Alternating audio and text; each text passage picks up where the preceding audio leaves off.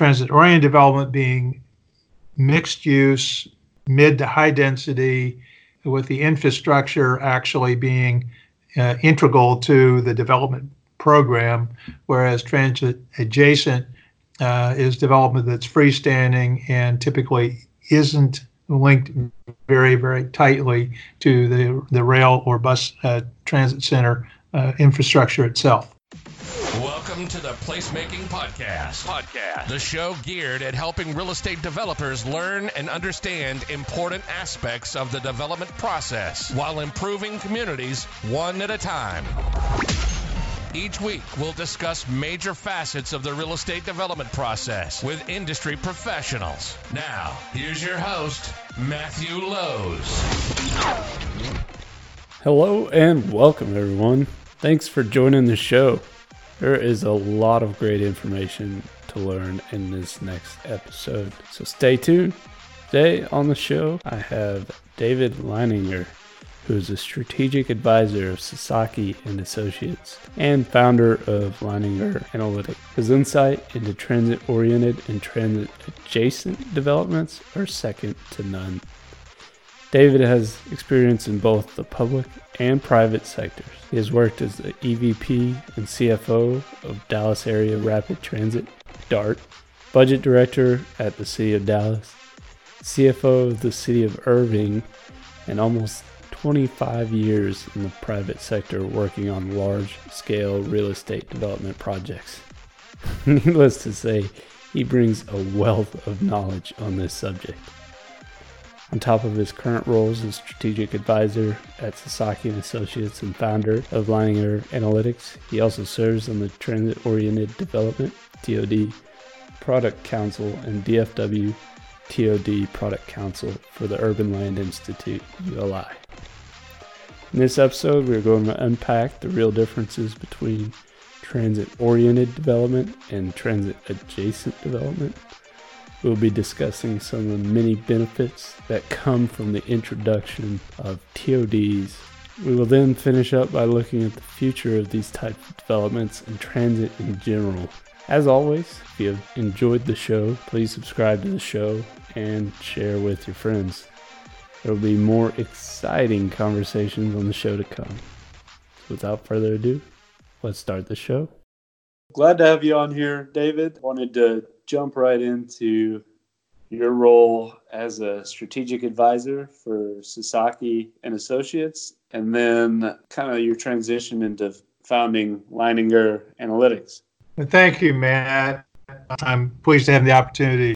My role now with them, and I joined them in 2018 in the summer, is to work with them on engagements that involve urban transportation systems, transit-oriented development, P3 development opportunities in consideration of or in association with transit platforms and that sort of thing, in plans and master plans that they are engaged in providing and presenting to their client. It's a great opportunity for me. I also serve to assist them in work in the Texas area. They don't have a permanent office here, so I assist them in some coordination functions. They actually are quite active in Houston and a number of plans, and they've finished up most recently with some work in Austin. About 50% of their practice is actually university master plan, and then the balance is really urban planning. Interesting. So I guess we'll get kind of into Leininger Analytics here in a second, but what was your road that led up to being a strategic advisor for this type of development for Sasaki? I know you had a foray into public, and then you went private for almost 25 years, right? And then got back into the public sector. Can we dive into what that looked like for you? Sure. When I came out of graduate school at the University of Kansas, I got a master's in public administration in city management, and that's commonly referred to, the folks coming out of the program, as CUSAMATs.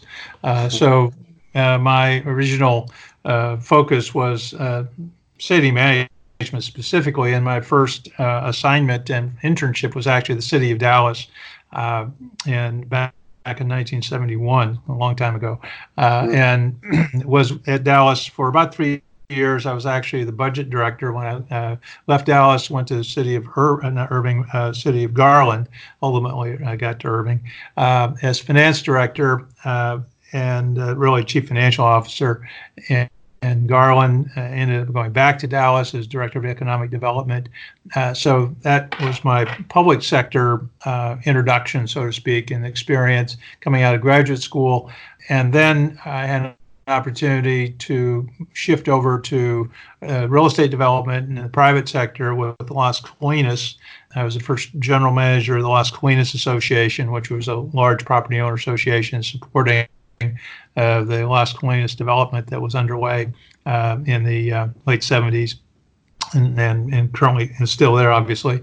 I migrated from there to another group called Triland. Triland developed the Valley Ranch, which is where the Cowboys headquarters were for a number of years, until recently, actually. And then on from there to Club Corp. I was with Club Corp about 10 years.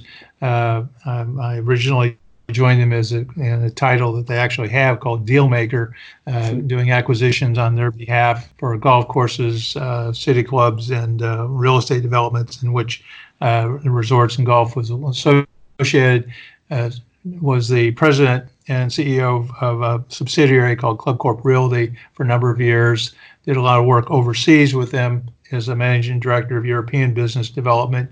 And in that capacity is actually where I first got acquainted with Sasaki, actually working on a couple projects in France and then in Greece and Cyprus. So they had been doing a lot of resort work over there that involved golf and hotel and lot development. Kind of an interesting sidebar. What I really found myself doing, and this started when I was still at Club Corp, was providing a surrogate developer role for their clients, Sasaki clients, who were in large part landowners, large landowners, families who own thousands of acres, companies who own thousands of acres in resort areas, and who had no development experience, but they did have an interest in seeing development occur.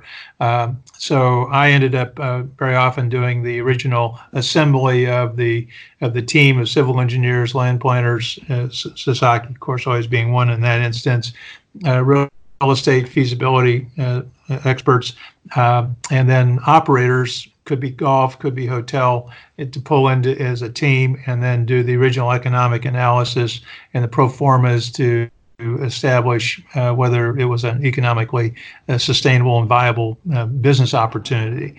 So that went on for quite a while, and actually I moved on from Club Corp to Economics Research Associates as ultimately the Senior Vice President of Recreational Real Estate, which was largely involved with feasibility studies, market analysis for what they call recreation real estate. It was largely golf, but also marinas, ski areas, that sort of thing.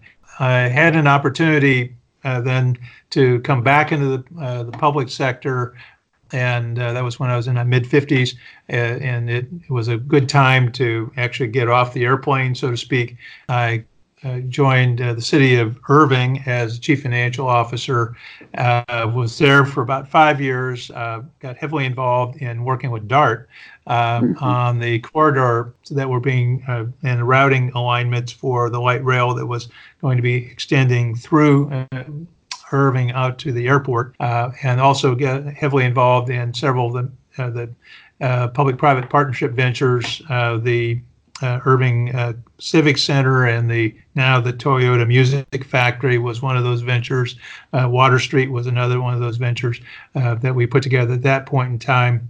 I joined DART in very end of 2008, and was there for 10 years and was actively involved there with, first of all, putting together a lot of funding initiatives to support the continuing expansion of the light rail program, and now ultimately the commuter rail program for the Cotton Belt, now called the Silver Line. and also two other initiatives, one on mobile payment technologies. We introduced a mobile ticketing on phones under something called GoPass. We brought an adventure group from Copenhagen to do that with us.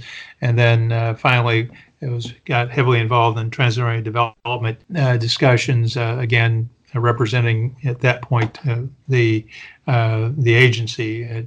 And all throughout that period of time, I've been an active member of the Urban Land Institute, joined them originally in the early 80s, and have been a full member since. And then most recently, probably for the last almost 10 years, I've been on a national product council for transit-oriented development. And then locally, I'm the co-chair of the Transit-Oriented Development Product Council that's active in the Dallas-Fort Worth area. So that's a quick tour. Yeah. To speak to, I think, your question. Oh, yeah, definitely. Your background is, I'm not going to say all over the board, but you've got experience in so many different facets, which makes this really interesting to talk about, because you've seen both sides of the coin when it comes to these type of developments, these transit-oriented developments that you touched on near the end. And yeah, it's not both sides of the coins, it's the multiple sides. Right. You put on quite a few hats. We'll say that. Over time. So let's touch on transit-oriented development, because that's kind of my main focus for this show, is just to get your input. So first off, what a transit-oriented development actually is, and what the elements of this type of development means to you and your experience. Sure. It's a discussion that gets a lot of debate. There's transit-oriented development and transit-adjacent development. And probably the primary distinction between them is that transit-oriented development really contemplates a development strategy where there's a tight integration between the design of the uses at the transit location, the platform, essentially, and so it's really a joint development kind of a thought process. It's by definition multidisciplinary. It's mixed use. Usually, these are fairly intense, dense, multi-story projects that include almost always residential, office, retail, and very, very often a hotel. But they're, like I say, designed really as a mixed-use project, and so they're tightly integrated, and there's accommodation being made relative to parking and drop-off points for bus and rail. All that gets designed into it. Transit-adjacent development really is development that occurs in close proximity to the platform, but is in many ways largely independent. Very often greenfield, could be single use, residential, multifamily, could be office, could be some combination. But the point would be that it really has much less interdisciplinary emphasis and much less integration with the actual rail or bus center that's actually causing the transportation nexus. The transit adjacent projects you see a lot around the Dallas-Fort Worth area, Denver, Phoenix, and so forth. They're essentially very often suburban. They're greenfield projects, and they're fairly easy for a developer to do because, again, they're less complex. And you're basically buying a piece of land, you're putting a use on it, maybe putting a little bit of retail, something like that, possibly a little bit of open space. Some acknowledgement of that proximity by the introduction of bike paths and walk paths and so forth, so there is easy access by foot, pedestrian, or bike or otherwise over to the platform. So to thinking about it, very often the best way to think about it is transit-oriented development being mixed use, mid to high density, with the infrastructure actually being integral to the development program, whereas transit adjacent is development that's freestanding and typically isn't linked very, very tightly to the rail or bus transit center infrastructure itself, if that helps. No, that's great. And I've heard both terms, and like you said, used interchangeably. And that differentiation, that's helpful, especially if you're not used to hearing that being talked about. And transit-oriented development, which is much more expensive to undertake. Higher density, more capital investment, more complicated because of the mixed-use side, and trying to conform all your different uses into a common footprint and so forth. It takes more time. There's more entitlement considerations, so higher risk associated with those. Ultimately, they're probably more sustainable over the long term because they really have that close linkage with the transportation infrastructure, which is much longer lasting and is going to get supported over time. But it takes a good bit of planning, a lot of money, a lot of patience, really to get into that particular kind of development. You can see, therefore, you can understand why people tend to approach transit-adjacent development a little bit more enthusiastically, particularly, again, in suburban markets. Downtowns, that's different. They're, by definition, mid to high density in character, so it's a little easier to think about in a TOD context if you're really into an urban center. Right.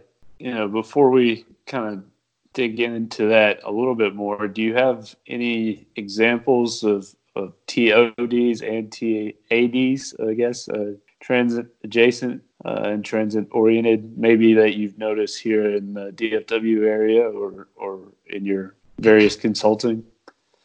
Well, yeah, there'd be, there's a new project that's been announced and that is down at Woodall Rogers, and it's right there by the Perot Museum.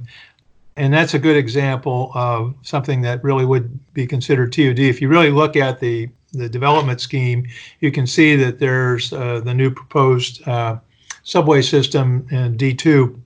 It goes right through the project, and there's multiple layers there of roadways and transitways and so forth. And the project is developed, so it's tightly linked to Woodall Rogers itself, the local street network, and then the subway system itself. And that one is it's a good plan example of something that's in our market. There are several others. Some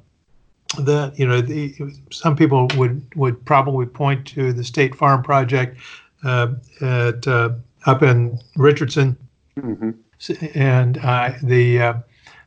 And that's closer to transit adjacent in many ways because it's located essentially at the intersection of Central Expressway and Bush, but it also has light rail going through the larger parcel, and also now commuter rail coming through it.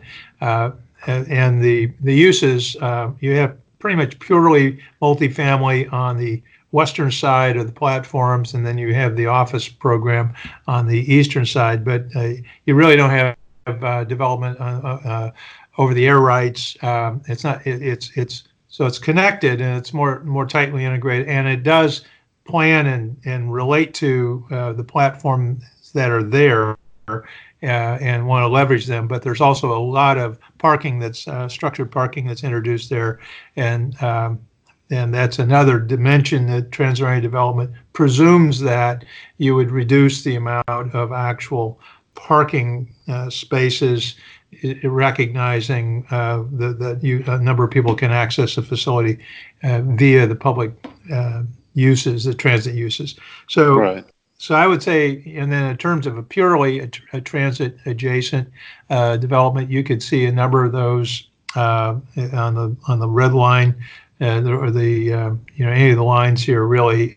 If you go out to the new project that is being developed in Irving, where Pioneer Plaza is next to Verizon, the platform is actually right close to 114, and then their project flows back. It actually kind of starts at Hidden Ridge and then flows down to the platform. So it's adjacent. It has a transit platform as an amenity, but it's not tightly integrated. And frankly, if you looked at the light rail platforms there in the urban center, they are, again, there's an adjacency argument there. There's most of your projects are going to be transit adjacent in these suburban locations. When you get downtown, because the buildings were there first, the transit mall that all the lines run through now is, I mean, it certainly looks like TOD, but you would say that the D was there a lot sooner than the T. Right. And so you have to be a little careful about saying that one caused the other. And so I think in terms of really studying it, the best examples are actually the ones that are coming. There's one that's an interesting suburban opportunity that's really closer to a TOD than I've seen, and that's what Grapevine is doing right now, the city of Grapevine, with the platform for TexRail. That's coming there through out to the airport.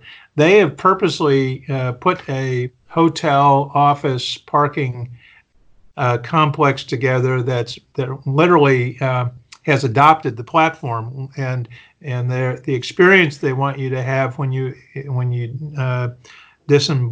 embark and or walk off the platform is as if you're walking into the lobby of the hotel. And their example that they want to kind of create in miniature is Denver Union Station. And so it's a good example on a smaller scale of a purposeful tight integration by design of the infrastructure and the buildings to take full advantage of the platform and really try to leverage off of it. Now, the city is really the landowner there that's adjacent to the TexRail platform, and the city is assuming really the development risk, if you will, on the uses, and then there's a private sector development team that's actually overseeing the physical development and then the ongoing hotel management. So it's a good example also of public-private venture, where it's really public-private. TexRail public, the city of Grapevine public, and then of course the development team on the private side. Right. Hopefully that gives you some examples. Yeah, and you see a common thread with a lot of these developments, or almost all of them, require some form of public-private partnership to make these things happen. Sounds like there's a lot involved. That's especially true. Yeah, that's especially true with transit-oriented development. You can't do those independent of the agency, because you're literally building on aerial rights above the platform. You may be building the platform and delivering it as part of your overall program. There are a lot of real specific traffic considerations that have to be taken into account for how you bring buses in and out, how you handle ride sharing, arrival and departure for things like Uber and Lyft, where you park the bikes, et cetera, and then how you flow the pedestrians through. So that's all horizontal infrastructure, and it has to be pretty thoughtfully done. Now, as you step away from the platform, even 300, 400 feet, you begin to remove that dependency and that obligation to have to work, so to speak. And so that's one of the big reasons why the public has to be one of the investment funding partners. It's not just a matter of that they're going to be the builder, so you can expect that there's going to be a joint investment program that's going to involve the public sector and the private sector. We can get into a separate discussion about value capture that's created by virtue of this investment in the public infrastructure. But the point is that TOD, by definition, you're virtually in a the governments really don't like to talk about partnerships, so you have to talk about co-venture a relationship where they're jointly involved in developing a program. Right. What some of the it sounds like these are definitely tightly integrated systems. What more so the transit oriented development as we discussed. So with all this work that's involved to make these deals happen, what are some of the benefits to promoting this transit oriented development? I guess more for both the developer and as well as for the public. Well, obviously, reduction in dependency in the automobile is one of the bigger overall considerations from a so-called public benefit, and that then has a corollary of reduction in emissions, auto emissions, and so forth. So there's environmental benefits from a more efficient mode of transportation. It also, of course, changes the way that you can think about density. You can arguably reduce the amount of parking that you would otherwise have, and which should allow more program to be built. You are obviously looking at creating more density, and it's supportable. Because you've introduced a new transportation mode or modes. So the benefits really are you're aggregating a lot more uses in a really efficient location. By way of example, if you're in a suburban location and you talk about a 10-acre parcel, that is a nice size, but it's not, you wouldn't consider necessarily putting a huge amount of development on that. You could not even find a 10-acre parcel in a downtown, but you would be more likely talking about a 2 to 4 acre parcel.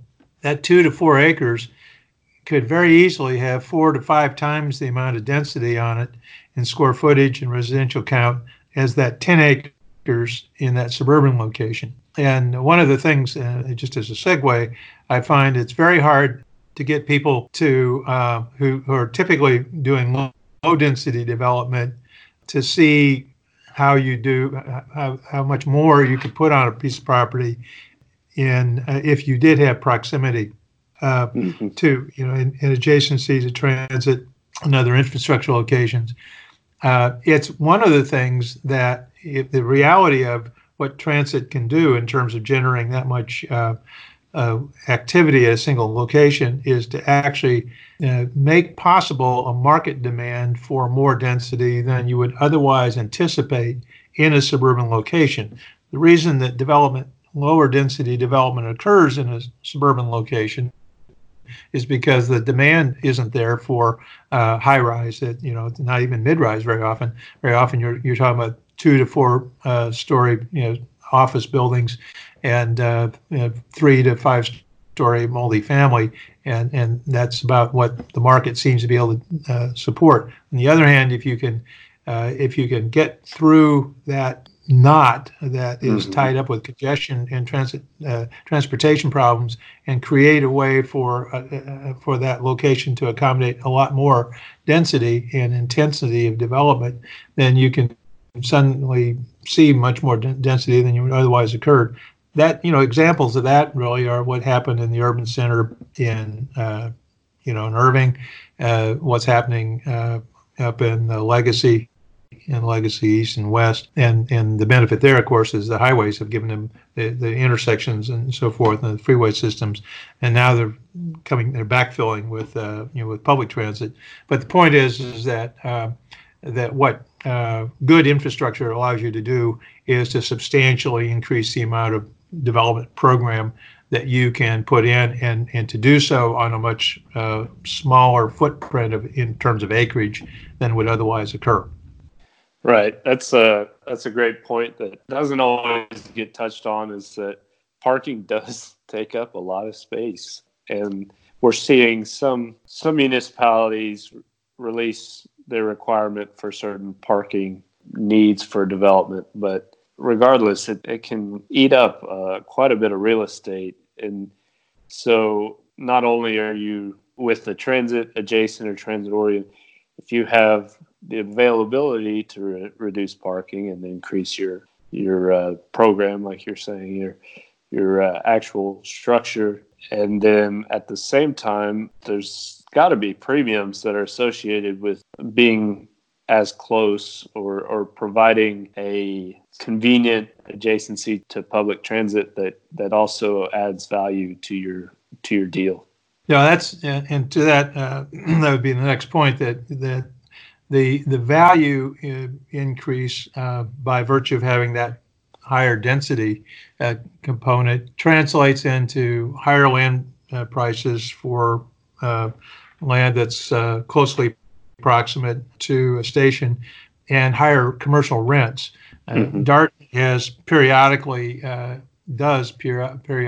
every 4 years, do an update of land values and office and multifamily rents, and as well as retail and all its transit locations. And the University of North Texas does those studies on DART's behalf, and consistently they've demonstrated that rents are between 8 to 14% higher for comparable properties near transit and away from transit, and land values accordingly are 10 to 15% higher. So there's no question that you get value premiums both on land and real estate structures, and of course rents. So that absolutely does occur. So that's the other reason, and that would then makes the argument that then that's why a developer might be willing to contribute a part of that value increase in terms of money back into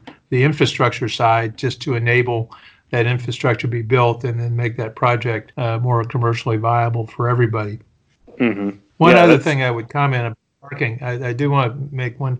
There is a particular benefit to surface parking and actually low density multifamily, and that is that they are really land banks. And over time, if the market improves in those particular corridors, those parking lots will get developed into higher density uses, and then those apartments, and that particularly in growth markets like DFW and Denver and Phoenix and so forth, in Atlanta, those older apartments that get to be 30 or 40 years old will get torn down and get replaced with density that's 2 to 3 times what was there previously. So that actually does happen. In DART's instance, DART built pretty substantial surface parking lots in support of its rail stations, particularly as they were building them out, and it'd have these end-of-the-line stations that were end-of-the-line only for that segment, and then you go on and build another segment. So they had these very large parking lots that had 1,200, 1,500 cars. Now they only maybe need 300, 400 spaces, and those are the ones that are now being developed. The Mockingbird Station has just recently announced that they've moving forward with their venture with the Trammell Crow Development Group on taking parking that has been surface parking for decades, and now they're going to put a substantial amount of program on it, several high-rise residential, high-rise office, possibly a hotel. So they're not terrible, these parking lots that are surface parking lots and low-density apartments, but there's no question that they do consume large amounts of land. They also create these auto-dependent requirements because in conjunction where these sites are typically located, which is in urban, ex-urban locations, the only way to get to them is by car. So you've sort of created this need for more than typical parking, and then of course the market now is asking for call center type parking capacities, which is 6 to 7 cars per 1,000 square feet. And when you run into that combination, you get some crazy kinds of land requirements, unless you go into structural parking from the get-go. Right, and we're starting to see that on our end is these larger big box stores. Not so much the low-rise multifamily or mid-rise multifamily yet, but the big box stores they were pushing the large parking lots for Black Friday or your biggest shopping event. You never see it completely full, so they're starting to parcel off their their parking lots because there's no need. But you're Yeah, seeing well, that more in the multifamily sector as well, or not necessarily well, in parceling, but multifamily, it's more that you're taking old 2 and 3 story garden apartments and they're being cleared, and they're being replaced with 4 to 6 story or higher, density. And if your market's working right and your locations are good, that is the development cycle that will occur over the decades. Right. It's not so much surface parking is being taken out, although sometimes the amount of parking that was available makes the densification of those old multifamily units easier. But on the shopping centers, particularly the big malls, of course, the Amazon effect has really dramatically impacted how people shop and where they shop, and the event of home delivery has eliminated the need to even go to the mall. They're changing the market demand and so forth. But my only point is that there are some urbanists, so to speak, that just get disgusted if you mention parking lots. I don't take that view. I do say that, well, if you take a longer view and think about it a little bit from the standpoint of, is that potentially a land bank, and does it have a development potential in another cycle or two, and think about that now, it may not be all that bad. But and of course, structural parking is expensive. It's probably $15,000 to $25,000 per space, per and stall, higher if yeah. you go underground. Yeah, exactly. So that's what usually causes surface parking as opposed to structural, just cost. So you know quite a bit about this topic. What sparked your interest, and you became you got on the ULI Product Council, and what kind of sparked your interest in transit-oriented, transit-adjacent developments? Well, it was directly a function of my reintroduction, so to speak, to the public sector when I went to the city of Irving. Up until that point, I'd really been a resort master plan community kind of analyst and financing analyst. So the introduction to transit-related development it just came into my sphere of influence when I got to Irving, and they were actively involved in trying to assemble the corridor and the right-of-way for the light rail project that was going from basically Love Field out to the airport. And I had a fair degree of familiarity with urban development over time, and because of hotel concerns and so forth, but really hadn't really locked into the transit relationship. I was more kind of understanding of the highway relationships and the linkages there. So by virtue of the work we did there, and more particularly the amount of time that was invested in making sure that the alignments really went where there was likely going to be an opportunity to substantially add to the density. And by way of example, there was a very purposeful attempt by the city and the developers in Irving to take that light rail line through the urban center and reinforce the density that could be developed in that location. The actual prior alignment that had been proposed by DART bypassed the urban center entirely, and actually went out to Royal Lane and would have come across Royal Lane north of the urban center and on out to the airport through office parks and industrial sites and plants, but not through the highest density workforce areas. So that's what started me understanding how important that relationship was, and then what the synergies were that were there. So that was, and I had been involved actively with ULI for a long time, so it was just a matter of changing product councils, so to speak, and saying, I obviously need to know more about this, and I had an opportunity to join the Transit-Oriented Development Product Council nationally and then begin to engage in interactions with planners, architects, developers, and bankers who were really much more focused on this and really keen on seeing its support. So you go from there, then of course to DART, and of course my first role at DART was not to be a real estate developer, but rather to really understand financing of the new expansions. That necessarily got me into looking at value capture opportunities and contributions in aid of construction, and making the case that there was a relationship and there was a clear benefit. And in Irving, the city of Irving actually negotiated with the developers along that corridor from where you come into Irving all the way out to past the Verizon site.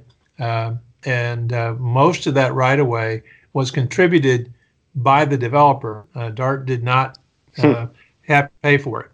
Wow. And the city negotiated that, and it was part of the deal that the city of Irving had to make that right-of-way available and either buy it themselves or get development donations of that corridor if the city wanted that alignment to go through the urban center location. Otherwise, DART was going to stay on the Royal Lane alignment.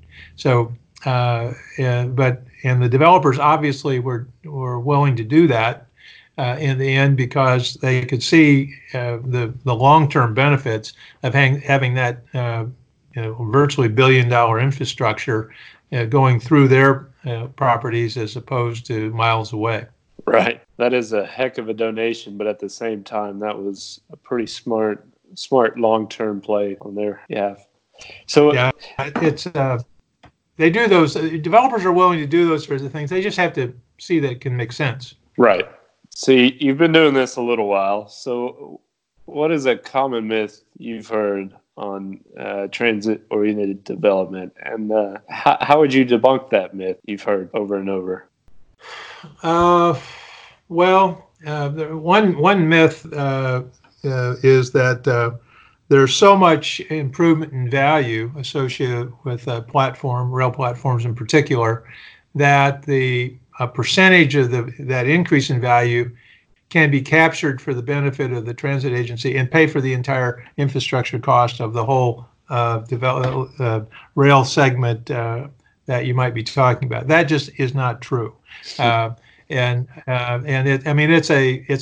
a wonderful idea that you wouldn't have to raise taxes, you wouldn't have to increase additional capital outlay from the government side, because it's this miracle of value creation is going to fully offset the cost.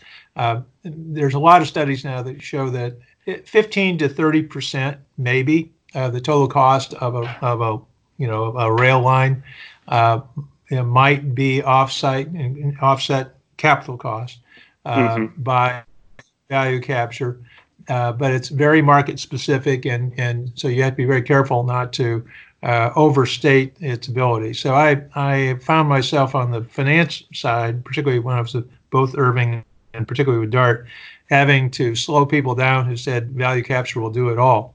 It's helpful and it's useful, and it's a very good thing to factor into the funding mix, but it is by no means the majority of financing that can be achieved. So it's one of those magic bullets that people look for that sound like they're pain-free to everybody involved, and that just isn't the case.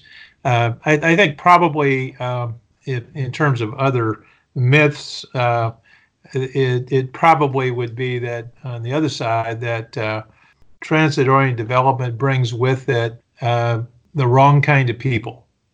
And this is the tougher part of the discussion of public infrastructure, that it's going to suddenly make available to an area that isn't currently served, access by a full range of the community, and that's going to generate new problems in terms of crime and low income, and you can go through the litany of how that works. That's clearly born out of concerns that have nothing to do with public infrastructure. And if you think that whole discussion through, that would be an argument not to build a highway.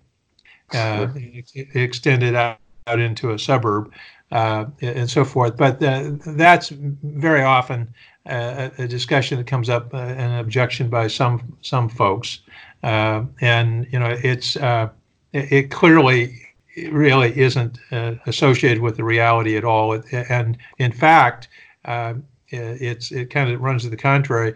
You really need to be able to access a broad income base so that you can bring workforce to these locations that are kind of in the middle of high dollar neighborhoods where there isn't proximate, moderate income workforce that's available. And they can't afford to actually get there by car even sometimes. So I'm just talking about hospitality workers, restaurant workers, entertainment, all that sort of stuff, all of which are necessary and good and vital. So it's another one that you have to deal with a lot. I suppose, there's probably a litany of these things that you could go through, but those are the two that I hear that both of them cause me to wince whenever I hear them advanced. I can agree with that. I hear that often. It's a common complaint, though, is that there's that stigma behind the ridership of these transit options, but most of it's not based on reality or fact. Well, no, it's like saying that you shouldn't let people own cars because they can drive them into your neighborhood. It's a silly kind of discussion really to have, and so again, it's one of those discussions that you have to be thoughtful about and help people realize they have to think through this thing a little carefully, not overstate things. But those things go to public safety concerns and things like that, and those can become quite emotional, and that's where that stuff comes from. The other side of it, probably, if there's a myth, is that public transit is really a service that is largely of interest to low-income populations only. And going along with that, there's a quote, a bias against bus.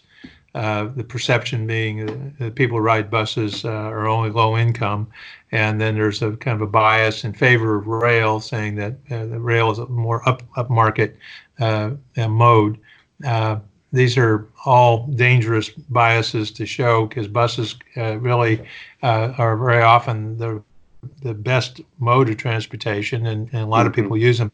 It's more an issue of recognizing that there's a lot of people who really do not want to have to drive their own vehicle and would prefer bus. So the key is to make sure that the bus service is convenient, or the rail service convenient, frequent, frequent headways, and on time, and well maintained.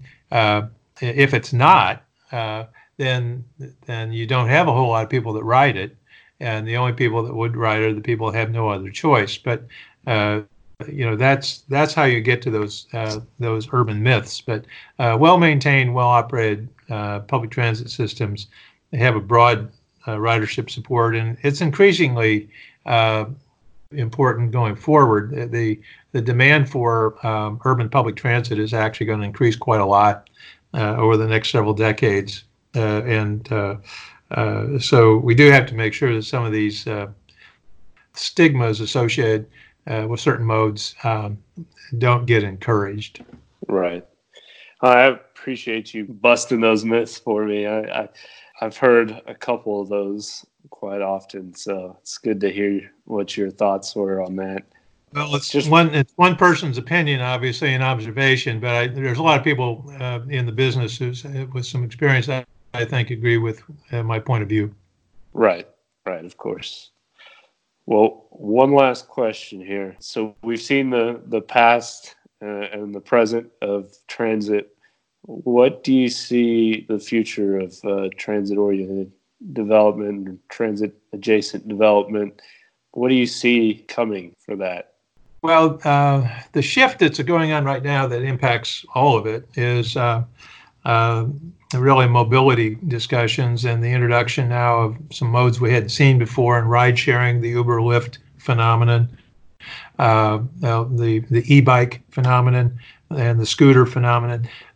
These are adding some more public modes and some options that really are going to influence, particularly this discussion about the first and last mile and people's options. There actually are an increasing number of options emerging to allow people to basically get picked up close to where they live or work, and reduce the need for automobiles. But it requires then some design strategy changes, because you have to start asking yourself, okay, where do you park the buses, and how many buses can you accommodate at one time? Near sidewalks, near buildings. What about those Uber and Lyft pickup points? How do you handle bikes and all this sort of stuff? And it does require a broader design strategy that doesn't really allow you to ignore those other questions. And say you really do have to think about how these other things are going to work together. I'm working on a project now in another market that involves a multimodal transit center. And the question that is now just being recognized that has to be addressed is, okay, we get Amtrak and commuter rail and light rail and fixed route bus, but we're missing about 10% of the activity is going to be these ride sharing, bike sharing, scooter trips. And if they're not thought through in terms of the circulation through the master plan where this is all in the development area where this is going to occur, you're actually going to have a congestion nightmare, which is the exact opposite of what you would think you would have in a multimodal public transit strategy. So it's so that's a big shift. A big shift is among CEOs of public transit agencies is the shift from thinking about delivering fixed route and rail services and paratransit, and shifting over to say, no, your mandate is mobility and getting people from where they are to where they want to be, and making sure that they have convenient and affordable options to do that. That may or may not include operating modes that you're, as a CEO, responsible for, but as an overseer of mobility, working closely with your cities and your DOTs in a much tighter relationship. So I'd say that's the big thing that is going to be shifting over the next decade in particular, is that the DOTs, state DOTs, and the big urban city and transportation departments and the public transit agencies are going to have to move out of the silos within which they have traditionally operated, logically, for a lot of good reasons. And they're going to have to get together on these micro planning decisions, intersection by intersection. A lot of signal management, a lot of new electronic and digital signaling. And of course, I haven't mentioned, so now I will mention autonomous vehicles. Yeah. And you layer autonomous vehicles in, and there are going to be autonomous buses, autonomous shuttles, individual passenger cars. There's a whole range of things there that are going to get introduced in. So I would say that going forward, you say, well, how does that relate to transit-oriented development? Well, lots of modes, more modes than we've seen in the past, and working well together, they're actually going to reinforce the benefit of these transit platforms. So that will be, that will be the interesting question to work through. Take a lot of creativity, and it'll get solved obviously in different ways. Whether you're talking about your coastal environments, your so-called legacy markets, as opposed to the new metropolitan markets in the middle of the United States. Wow. Yeah. Technology and integration and all these different forms of transit are going to make for an interesting future here for transit. Yeah, and it's uncomfortable for the people who are in the business. Everyone has is forced to step outside of their comfort areas and learn some things about other options and approaches that they, probably many times would say, I would rather not have to do this. But it's just part of the fact that we have to adapt to the circumstances that we are now seeing, and technology is driving all that. And of course, it doesn't respect our desire about timing. It moves at its own pace. It moves exponentially fast, and it really does, and it's very disruptive in the near term.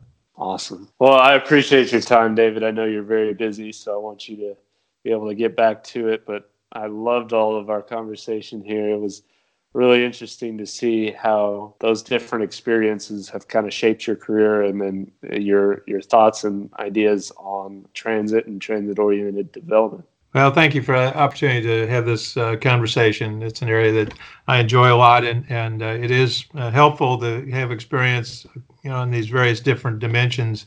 You do generally get to a better place in terms of understanding if you do have those different exposures. Hard to do sometimes, but if you live long enough, you can get there. Definitely. Well, thank you again, David. Certainly.